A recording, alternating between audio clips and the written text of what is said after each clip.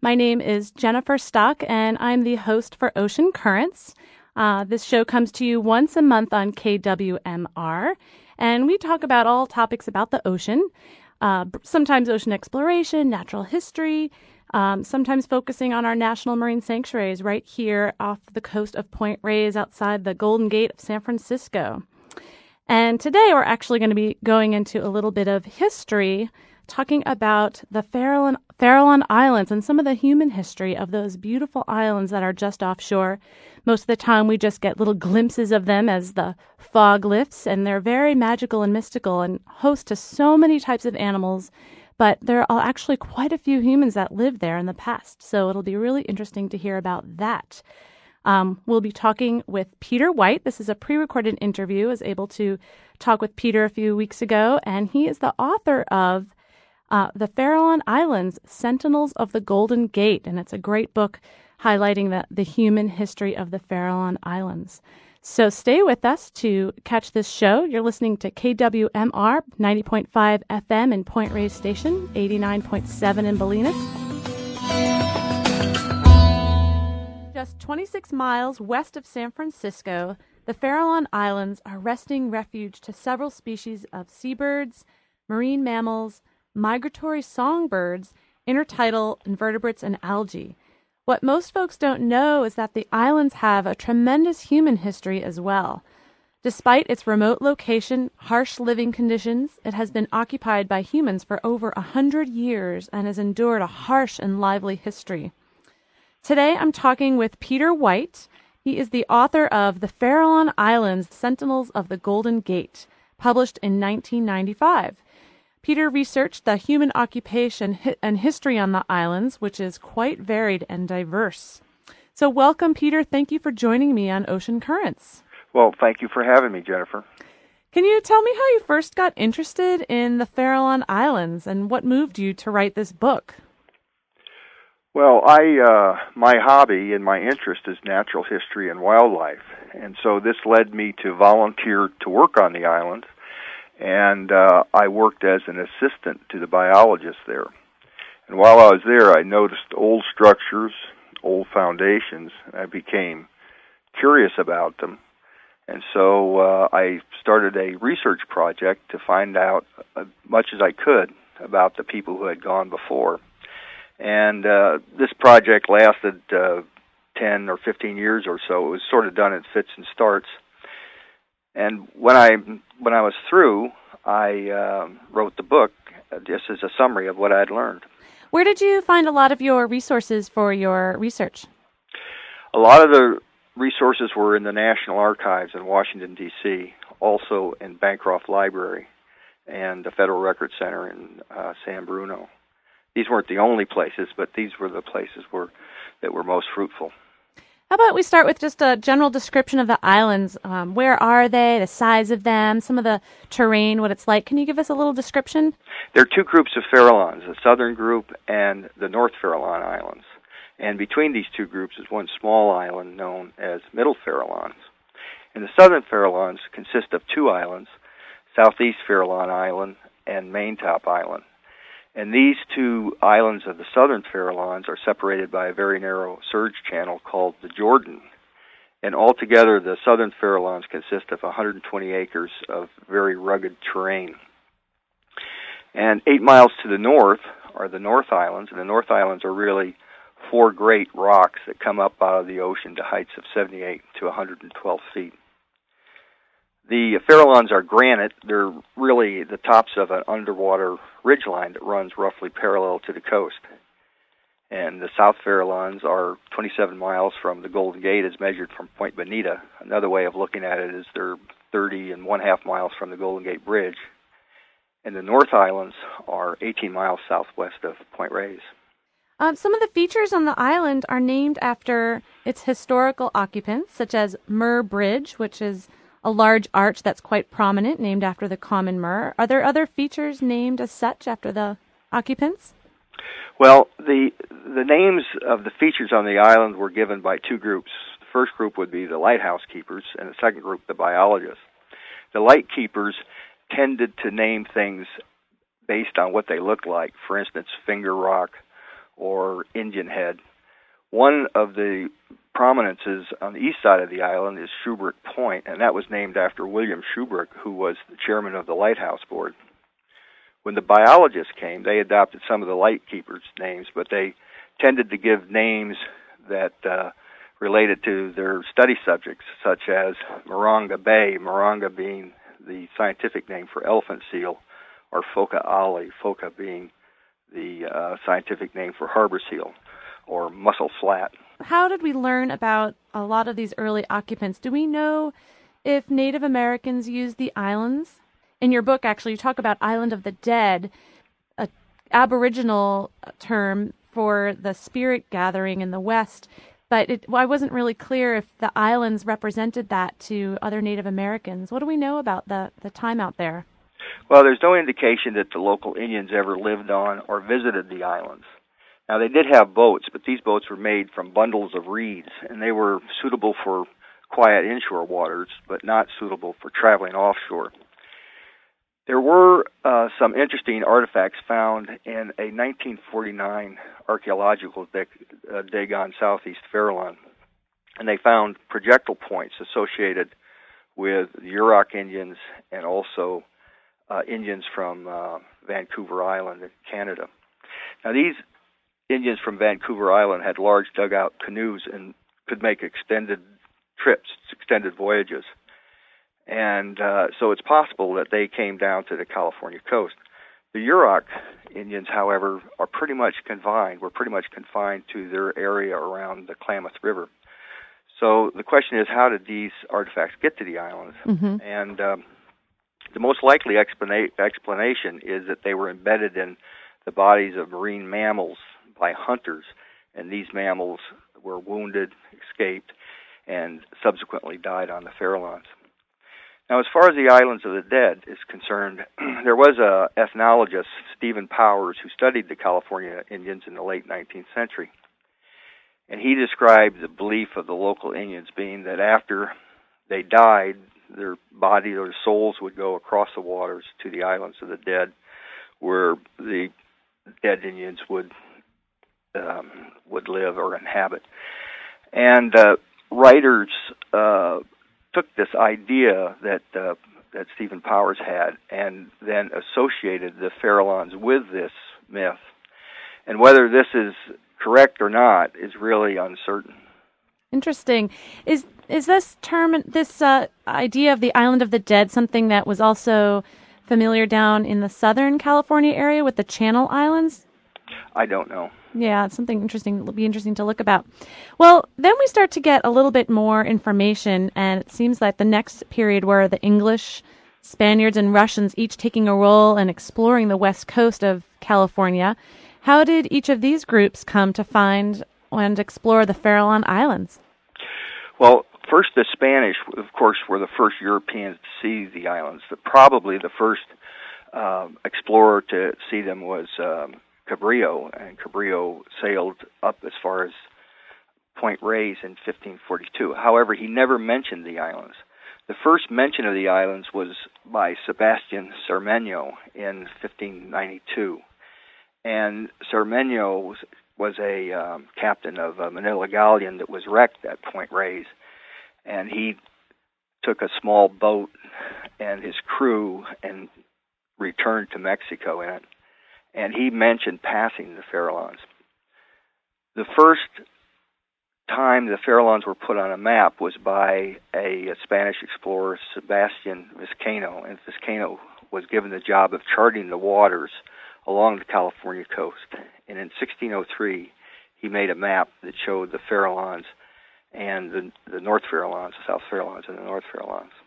Now, was he the one who named it the Island of St. James, or did he name it the Farallons? Vizcaino named the islands Isla Hendido. Ooh. He named the southern islands Isla Hendido. Hendido meaning cleft or crannied.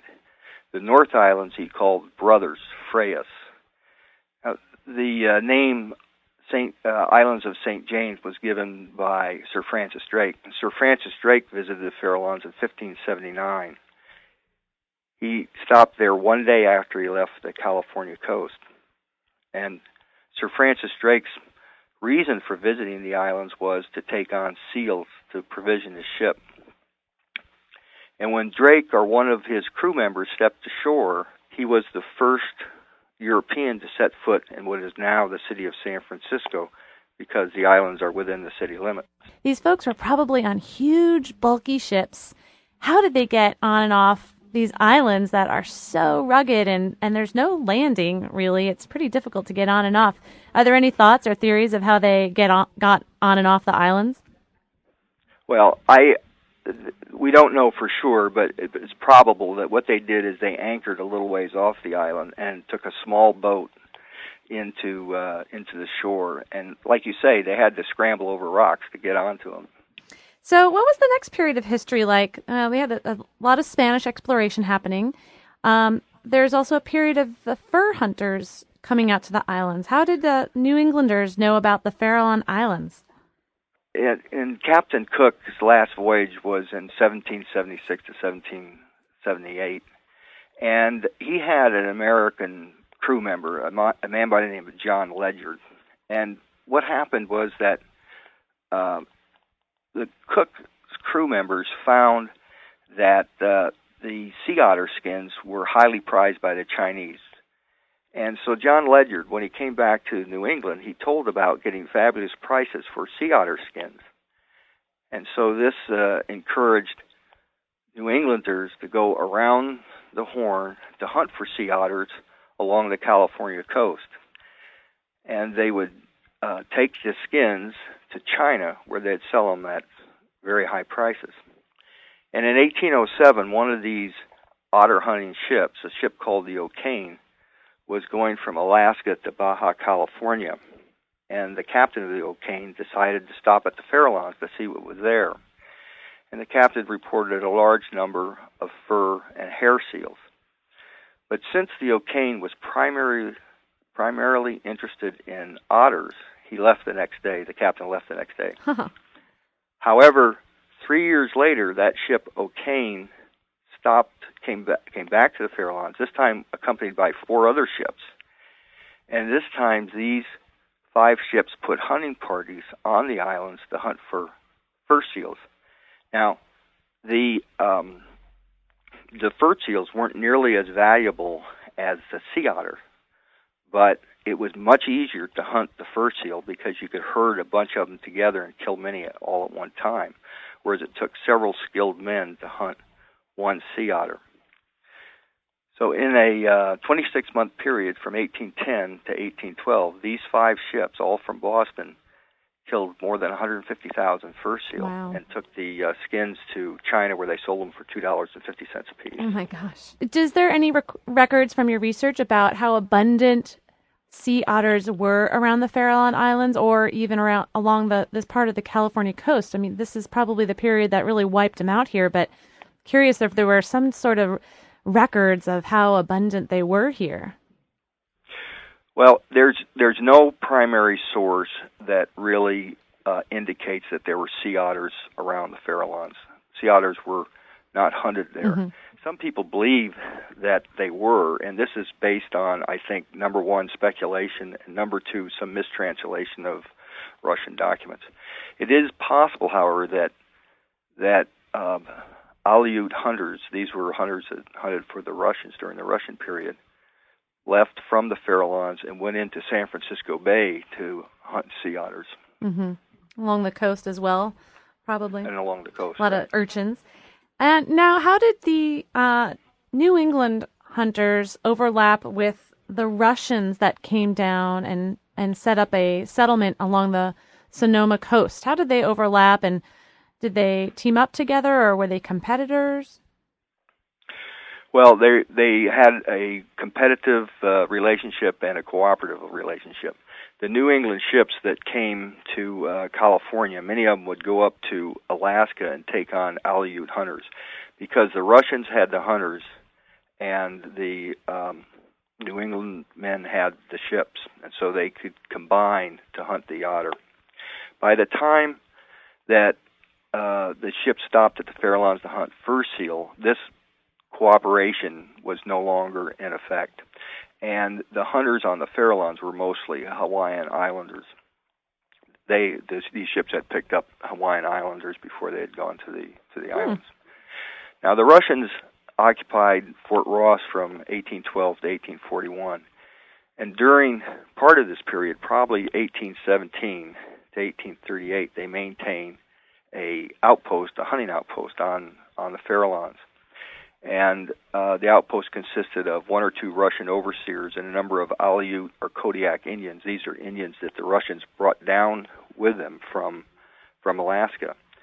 And the purpose of this outpost was primarily to kill sea lions. They'd salt and jerk the meat and send it back to Fort Ross as food. They also collected bird eggs and bird feathers, which they would use. Now, the Russians sometimes sent out native California Indians, and the native California Indians that they sent out were most often Cochea-Pomo, which was the Indians around Fort Ross. But these Indians were sent out against their will. They were sent out to serve on the Farallones at hard labor as punishment for violating Russian rules. In 1826, it was reported that of the 18 men and women on the island, 6 were native California Indians serving sentences. Wow. And they probably were providing food for the other people on the islands as well, being strong hunter-gatherers as far as like the intertidal and gathering food. Well, it's interesting that there are so many different ethnic groups. There's the Aleuts, the Kodiaks, the native Californians, the Russians. So it must have been an interesting interaction with all these different cultural groups. I wonder how they communicated. So with these different periods of time, I'm assuming this is about when you have all these different people from the land and different countries all coming out to the islands. This possibly could have been a vector for bringing introduced species along to the Farallon Islands. Do we have a timeline of when introduced species started showing up there? Well, we really don't. The introduced mammals on the island were rabbits and mice. And the rabbits were eradicated in 1976, and the mice are still there, but the U.S. Fish and Wildlife Service has plans to eradicate them. So, okay, we got a lot of people hunting mammals out there, and there was they pretty much wiped out the fur seals, and the Russians started to retreat. What happened? Were the islands relatively free of human occupation at that time, or do we know what happened once the fur seals were determined to be pretty much hunted out? Well, we don't know when the last Boston ship visited the islands to hunt for fur seal, and the Russians probably left in 1838. And from then till the late 1840s, there was probably nobody that really went to the Farallones. But in the 1850s, the gold rush was on. There was a great influx of population into San Francisco and California. And at the same time, there wasn't an agricultural industry to support these people. There weren't, for an example, chicken farms, so chicken eggs were generally not available. But out on the Farallones, there was a bird that breeds there. It's the common murre. And the murre lays an egg about twice the size of a chicken egg, and by all accounts, every bit as good. So individuals and groups would go out to the Farallones, gather murre eggs for sale in San Francisco. And in 1851, 6 men formed a stock company called the Pacific Egg Company. And the purpose of the company was to gather murre eggs for sale on the mainland. And every year at the beginning of the egg-laying season, which was in May, 10 to 20 men would land on the island. These men were known as egg pickers. And they would stay gathering eggs until July when the egg-laying stopped. And the company had buildings on the island. They had a 2-story wood frame building with a kitchen and dining hall downstairs and sleeping room upstairs. even though they only occupied the islands during the nesting season, they did have a caretaker who would stay on the island year-round. For many years, this was a man by the name of Luffwood Smith, and all accounts he was sort of a hermit type of guy. And when the way they would conduct their business is that the company had the island sectioned off into particular discrete picking areas. And when the men first went into a picking area, they'd smash every egg they could find. That way they could be assured that when they returned to the same area the next day, that every egg gathered would be fresh. Would it still work the same way if they had just removed an egg, or they had to... I mean, I'm surprised they smashed them versus actually using the egg and knowing that the bird might reproduce. Well, they would smash the egg because they only wanted to gather fresh eggs. They didn't want any eggs that had I see. embryos. So they didn't know how old they were. They didn't know how old they were. So this was just one company at the very beginning with the myrrh eggs and hunting for eggs? Yes, there was only one company, and the company claimed exclusive rights to the island. However, not everybody agreed that they had exclusive rights. And other groups would come out to the islands, and they would try to dispossess the company, and they'd do this by force of arms. So there were battles on the island over the eggs. And the principal battle occurred in 1863. On June 4th, there were 3 boats that came out to the islands. There were 27 men. They were heavily armed. They even had a cannon. Wow. And the next day, they attempted to land. And this resulted in a 20-minute gun battle because the egg company decided to defend themselves. And there were 2 men shot and killed, and a number were wounded. Well, the egg company managed to drive off these invaders and maintain their position. But then they fell into conflict with the government, and the government had established a lighthouse on the island. And the lightkeepers claimed that the egg company and their activities were interfering with the operation of the lighthouse. Now, the egg company claimed, for their part, that the lightkeepers were stealing company property when they were gathering eggs for their own use. So the lightkeepers and their families were gathering eggs for their own use. And so this was resolved in 1881 when the government landed a group of soldiers on the island and evicted the egg company at gunpoint. This wasn't the end of commercial egg gathering, though, because now that the egg company was out of the way, the lightkeepers, in cooperation with some fishermen, went into the egg business. And they gathered eggs commercially and sold them in San Francisco until 1896.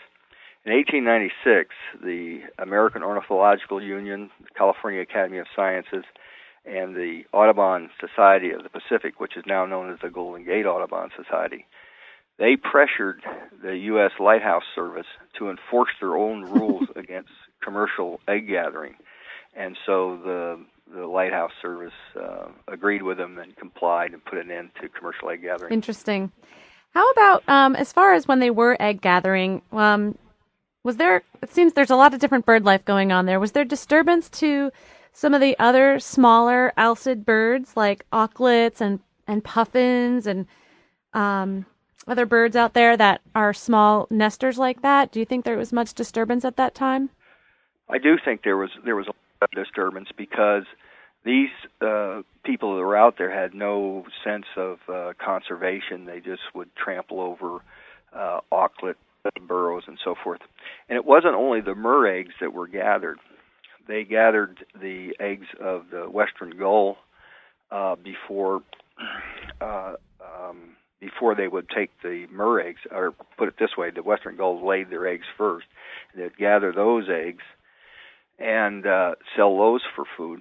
Now, the western gull eggs were not as large as the myrrh egg, and also they had a thinner shell, so they're harder to handle, but these eggs were gathered. And also the western gulls would compete for the myrrh eggs on the island, so they would, any western gull egg that was not gathered, they would try to smash to reduce the gull population. They also would gather, this is the light keepers, would gather the eggs of the ashy storm petrel and Leach's storm petrel. And these were prized by egg collectors, oologists. And so there was a business in this too. So there was a lot of disturbance. The one thing that they did learn, however, is that as far as the puffin goes, you shouldn't reach into a puffin burrow to look for an egg because the puffins had very strong jaws. That's a good one. That's a good warning. Well, I want to let listeners know that they're listening to Peter White, and he's the author of The Farallon Islands, Sentinels of the Golden Gate. We're talking about the human history on the Farallon Islands, and we're going to take a short break. You're listening to Ocean Currents on KWMR.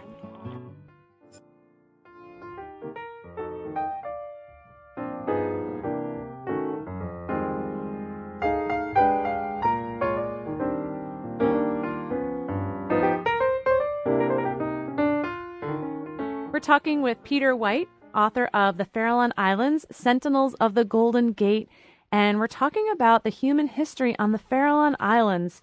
There's an incredible history back in the day, and Peter has done quite a bit of research and is sharing his stories with us today. So thanks for staying with us, Peter. We were just talking about the egging wars, that period on the islands where there are lots of eggs being gathered and sold during the gold rush period. There's also a strong effort to build safer maritime passage along the coast as there was more and more ships coming in and out, and lighthouses were being built up and down the coast. When was the first lighthouse built on the Farallon Islands? Well, the first lighthouse was built in 1853 by a Baltimore construction company. The company was Gibbons & Kelly. And Gibbons & Kelly was under contract to build a lighthouse and also keeper's quarters on the island. And the keeper's quarters were a story-and-a-half house with parlor downstairs and sleeping rooms upstairs and a kitchen downstairs. And this building was later known as Stonehouse because of its very solid construction. And it was made from rock quarried on the island. And unfortunately, Stonehouse was torn down in 1969. There were actually two lighthouses built on the islands, and the first one was completed in August 1853. It was completed in every respect but one. They did not have the Fresnel lens, the lens that used to concentrate the light. The lens was being manufactured in France. So the lighthouse stood dark and unused for 18 months, and finally the lens arrived. It was in 73 crates, and the crates were wrestled ashore, taken up to the top of the hill. Oh my gosh! Opened up, and assembly of the lens began, even though the instructions didn't come with the lens. It was soon apparent that the first lighthouse, a lighthouse that had never shown a light, was too small for the lens, and so there was nothing to do but to tear down the first lighthouse and build a second lighthouse. The second lighthouse was completed in 1855 and showed light for the first time on January 1st, 1856. The lighthouse was a Fresnel lens, which is the light is put out by oil, the flame going, and then generated out with the Fresnel lens. How about sound? A lot of lighthouses now have like a whistle or some type of loud horn. Did they have any type of technology then for signaling to ships in the fog? Yes, they had a fog signal. And in 1880, a steam-operated, coal-fired fog signal was built, and it served on the island for over 40 years. And this was one of 5 fog signals that were on the island. And the fog signals were discontinued in 1976 because of advances in navigational techniques, radar, and so forth. But the 1880 fog signal wasn't the first fog signal on the islands. On the Marine Terrace, there's a hole in the ground, and beneath that hole is a sea cave. And as the waves rush into the sea cave, air is expelled out of the hole. It's what is commonly known as a blowhole. And in 1858, the lighthouse engineers decided to use this to their advantage, So what they did is they bricked up the hole to a very small opening, and they put a locomotive whistle on top. And so as the waves rushed into the cave, it would blow the locomotive whistle. Well, this contraption had certain disadvantages. For one thing, it didn't work very well in calm weather, and so it might be foggy and calm, and the thing wasn't working well. On the other hand, it blared incessantly if it was rough, so it may be windy and rough, but clear when it wasn't needed, and it would be blaring away. So finally, this thing was destroyed in a storm in 1875. It was blown right off, the whistle was blown right off the top of the hole. Ingenious, though. Very good technology using what you got. How about the lighthouse keepers? How did they get lighthouse keepers out there? It probably wasn't a very attractive post for folks. Right. Well, when that was one of the first problems that the authorities had was getting men to go out and serve as lighthouse keepers. Now, the salaries for lighthouse keepers were set by Congress, and Congress used a scale that was appropriate for the East Coast. But here in San Francisco, there were big bucks being made because of the gold rush, and the amounts being offered lighthouse keepers was less than what domestic servants were being offered. And so the local authorities pressed Congress to raise the salary of the keepers on the Farallones and other West Coast stations enough to entice men to go out to the islands. And so Congress agreed with them and did this. Now, the lighthouse station on the Farallones was one of the most isolated lighthouse stations in the service. But because it was isolated, didn't mean that life was always boring. There were, for instance, the shipwrecks. And in these shipwrecks, sometimes the keepers were heroes. For instance, in 1868, keeper Jacob Tasker rowed from the South Farallones to the North Islands to rescue crew members from the ship Morning Light, which had struck the North Islands and sunk. Wow. In 1871, an assistant keeper by the name of Frank Roper was drowned attempting to rescue shipwrecked sailors. But sometimes the light keepers weren't so heroic. For instance, in 1882, a ship called the Bremen struck the islands in a fog, and it struck right at the fog signal, and the signal wasn't in operation, and the keepers were brought up on charges of negligence. And in 1872, the entire force of keepers was dismissed when it was found that they were taking oil intended for the light and selling it in San Francisco for their own profit. But mostly, life was quiet, family-oriented. One of the important days in the life of the keepers was Boat Day, and this is when the tender came out bringing supplies and news of the outside world. In the early days, Boat Days was once every 3 months. In later years, it was once every 2 weeks. So they also had families with them out there. How many people would be out there during the lighthouse keeper time? There were 4 keepers, and generally there were 4 families. Of course, it varied from year to year. At one point there were enough children to have a school out there run by the San Francisco School District. But being isolated as they were, the keepers and their families had to be self-sufficient. And sometimes this was difficult, and it was particularly difficult in times of medical emergency. And so there were broken bones and illness. One time, all 4 keepers were sick, and the light was kept operating only with a great deal of difficulty. In 1901, the islands experienced a diphtheria epidemic, and 4 of the children were seriously ill. So the keepers tried to signal passing ships for help, and finally help did come, but not until after 2 of the children had died. So there was quite a bit of isolation and ways that they had to figure out how to live and be self-sufficient in these remote islands, and it must have been so frustrating for them. So how long would they stay as keepers, or did they have a say in the matter? Well, when the keepers went to the Farallones, that was their station, their home, and they were given periods of leave on the mainland. But during the keeper period, early keeper period, that's where they lived. That was and they would stay there as long as their assignment to the islands would be. Some of them were promoted off the island, and it was just like being in a bureaucracy where you were assigned different stations.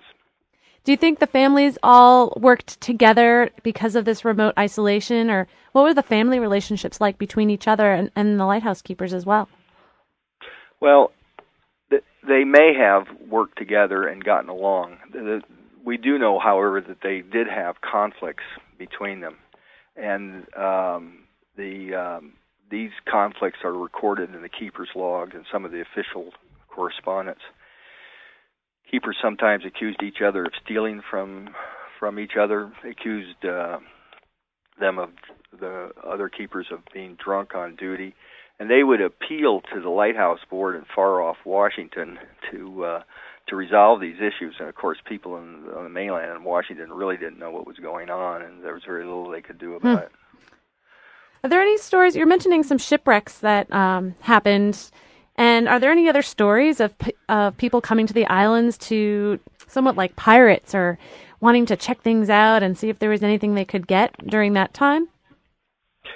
Well, not pirates that I know of. There were of course shipwrecks. There were 10 major shipwrecks on the Farallones, and by major shipwreck, what I mean is an ocean-going vessel that is a complete loss as a result of striking the island. In addition to these 10, there were fishing boats that were lost there and some vessels that hit the islands but were only damaged. The first one was in 1858. The ship Lucas struck the islands and sank with a loss of 23 people. And the last one was in 1944 when a troop carrier hit the islands in May 31st, and it had 1,600 people on board. And many of these 1,600 people ended up on the Farallones, which is probably the most people ever that had been on the island at any one time. How many people again? There were 1,600 people that were on the ship that needed to be rescued. Many of those were picked up from the ocean, but several hundred, ended up also on the island. Oh, wow. Now, how did they, with a lot of these shipwreck survivors, how did they eventually get back to the mainland of California? How did they signal for another? I mean, did they have to wait till these support boats would come out with supplies? No, what they would do is in the early days, they would signal passing ships to try to take the survivors into San Francisco. That's really how they did it. During this time, and also for prior time, there's a lot of construction of buildings that went on and survival mode. How did they get materials around? I mean, there's a lot of stuff is really heavy. The islands are remote. There's no cars or anything. How did they move large objects, like building the lighthouse, for example, getting stuff all the way to the top of the hill? And was that all human labor of carrying pieces, or? No, actually, what they did is they had a series of pack animals. They had a mule, and when he died, a donkey. The mule's name was Jack, and when Jack died, a donkey, Jerry, and finally the last mule was named Patty. And they had constructed a narrow gauge rail line on the island. It was 3,600 feet, and it was used to move supplies from the landing to the houses, and also there was a spur that went off to the fog signal to supply the fog signal with coal. And the railroad was mule operated. The mule, Patty, knew that boat day meant work day for Patty. So whenever the mule would hear the tender's whistle, it would run off and hide in the rocks until the keepers came back and put her to her work. The mule died on the island in 1913. It's buried out there, and there's a tombstone over the grave for Patty, right at East Landing. Interesting. So how long did the lighthouse keepers occupy the island? What time? What was the time when they were phased out? the light keepers were on the island for 117 years, from the time the light was first online until it was automated in 1972. In 1939, the nature of the island community changed, and that was the year that the Lighthouse Service, which was a civilian organization, was disbanded, and the nation's light keepers were taken over by the U.S. Coast Guard, which, of course, is a military organization. Mm-hmm. And the Coast Guard was there with their families until 1966. And in 1966, the nature of the community again changed, and this is when the Coast Guard decided not to maintain the families out there anymore. This is simply an economic decision. And so the children and wives left the island. And then finally, in 1972, the lighthouse was automated, and the last keeper of the Farallon Light, a Coast Guardman by the name of Brent Franz, left the island. Wow. So once the lighthouse keepers left the island, was there any occupation from there on out? Well, 3 years before the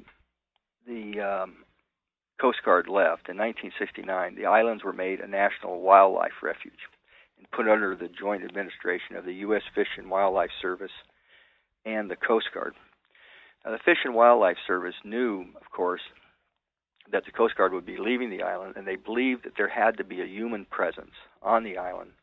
And so they contracted with the Point Reyes Bird Observatory, which is a scientific research organization located in Petaluma. Mm-hmm.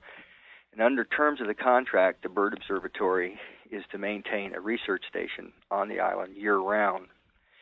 And so that's who's on the island today, biologists who engage in studies of marine mammals, birds, sharks, and other things. How did there must have been some effort and some awareness about the importance of the islands for the birds and the mammals and the reason to designate it as a refuge. Was there any significant biological observations or work done prior to that to really designate the need for creating a refuge? The early visitors really almost all remarked on the wildlife there, the abundance of wildlife. It was just amazing when these Europeans first came there, the amount of the number of birds and marine mammals. And so that the islands were an important wildlife area was known from the very beginning.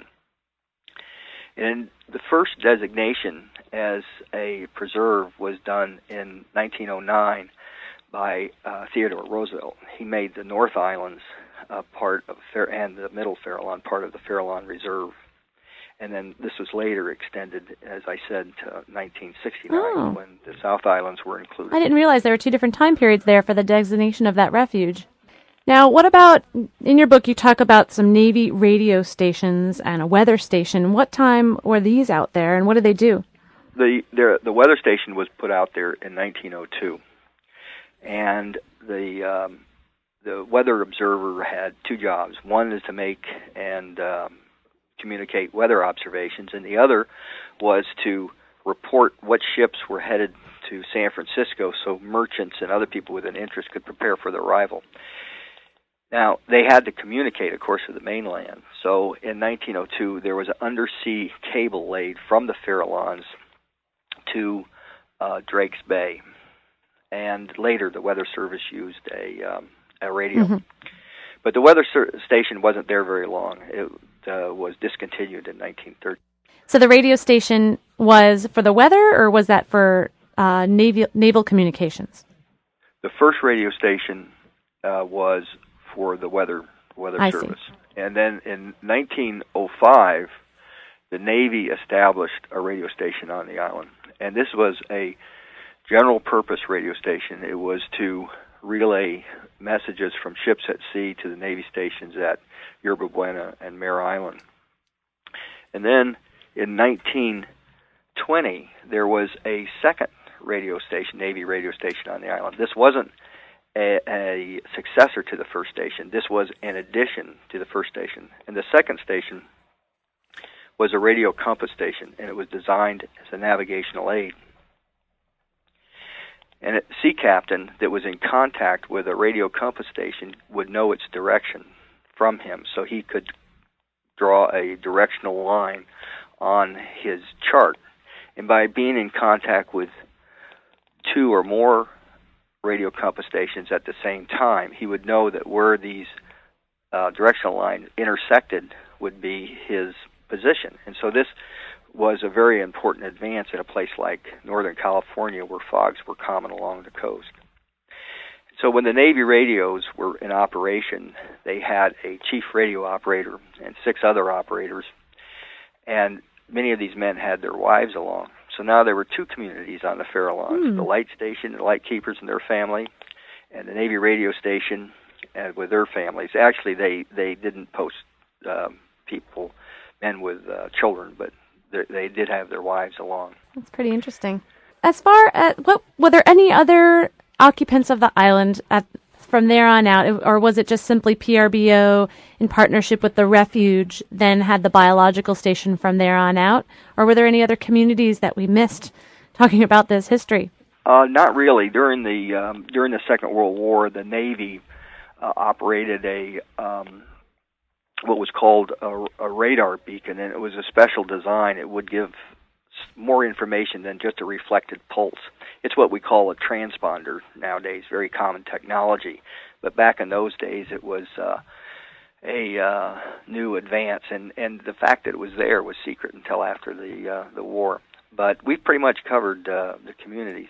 Since the designation of the Fish and Wildlife Service Farallon National Wildlife Refuge and the partnership with the Point Reyes Bird Observatory, what types of wildlife recovery took place or habitat restoration took place with that designation? Well, once the islands were left alone, where there was no disturbance of the animals, the islands began to heal themselves, and many of the species that had been eliminated returned. For instance, in 1972, the elephant seal, which had been eliminated from the island, returned as a breeder. Also in the same year, the rhinoceros auklet, which is a seabird, which had been eliminated from the island, returned. In 1996, the first fur seal was born on the island after many years of hunting, and in 2006, more than 90 fur seal pups were born. And so the islands have gone a long way in recovering and healing themselves. The murre population, these are the birds that laid the eggs that were sold in San Francisco for food. The murre population had been less than 10,000 in the 1950s. In 2006, the murre population was up to 170,000. Wow, that's an amazing recovery just on their own. I can imagine there's just probably not having people trampling all over the island, just the habitat restoring itself. A lot of these birds are cavity nesters and need to have the soft ground to burrow into. So imagine that birds like Cassin's auklets started to come back slowly as well. The Cassin's auklets did return, and they had a population of well over 100,000 for a while, but their population has since gone down for reasons other than human disturbance. Habitat, more of the oceanographic conditions and foraging, from what I understand. Now, when you had a chance to volunteer with the biologists, what type of work did you do? Well, my time on the island was in the fall, and so the research project that I engaged in most was monitoring the land bird migration. Many land bird migrants stop at the Farallones during their migration, and so my job was to count, identify, census the birds as to species and number, and to band as many as we could catch. I also helped with elephant seals and doing other things such as taking water samples and weather observations and this sort of thing. Sort of spear carrier for science. Great. There's so much great research going on out there, and hopefully I'll be able to interview some of the scientists from PRBO on a future show. But we're going to wrap it up a little bit. Is there any last thoughts about the Farallon Islands you'd want to share with listeners about your research? And can you tell us where your book would be available for purchase? Well, the book is in some bookstores. It can be ordered through any bookstore, and it's also available on online on Amazon. I know that the local bookstore at Point Reyes carries that, and the Point Reyes National Seashore Visitor Center also carries the book, The Farallon Islands, Sentinels of the Golden Gate. Peter, thanks so much for sharing your time. This is an incredible amount of information and time you've spent researching about this human history of such a remote, isolated place. So thank you for joining us. Well, thank you for having me, Jennifer. The Farallon Islands, Sentinels of the Golden Gate is really an important and fascinating book, the only book telling the whole story of the Farallon Islands, including an absorbing and remarkable human history. Most San Francisco historians really know nothing about it, so Peter really did a lot of digging and brought it all to a nice compendium for people to learn about. And I think it's really important to learn from history about how to move forward in the future. We can't make better decisions for the future unless we know the past. And hearing some of the stories of how they, planned the lighthouse too small and then they had to tear it down and rebuild. Those are kind of examples I think we've learned along the way, as well as just treating habitats. So thanks again for joining us today on Ocean Currents, looking at this human history of the Farallon Islands. And in the future, we'll maybe talk about some more of the natural history. So thanks again for joining us today.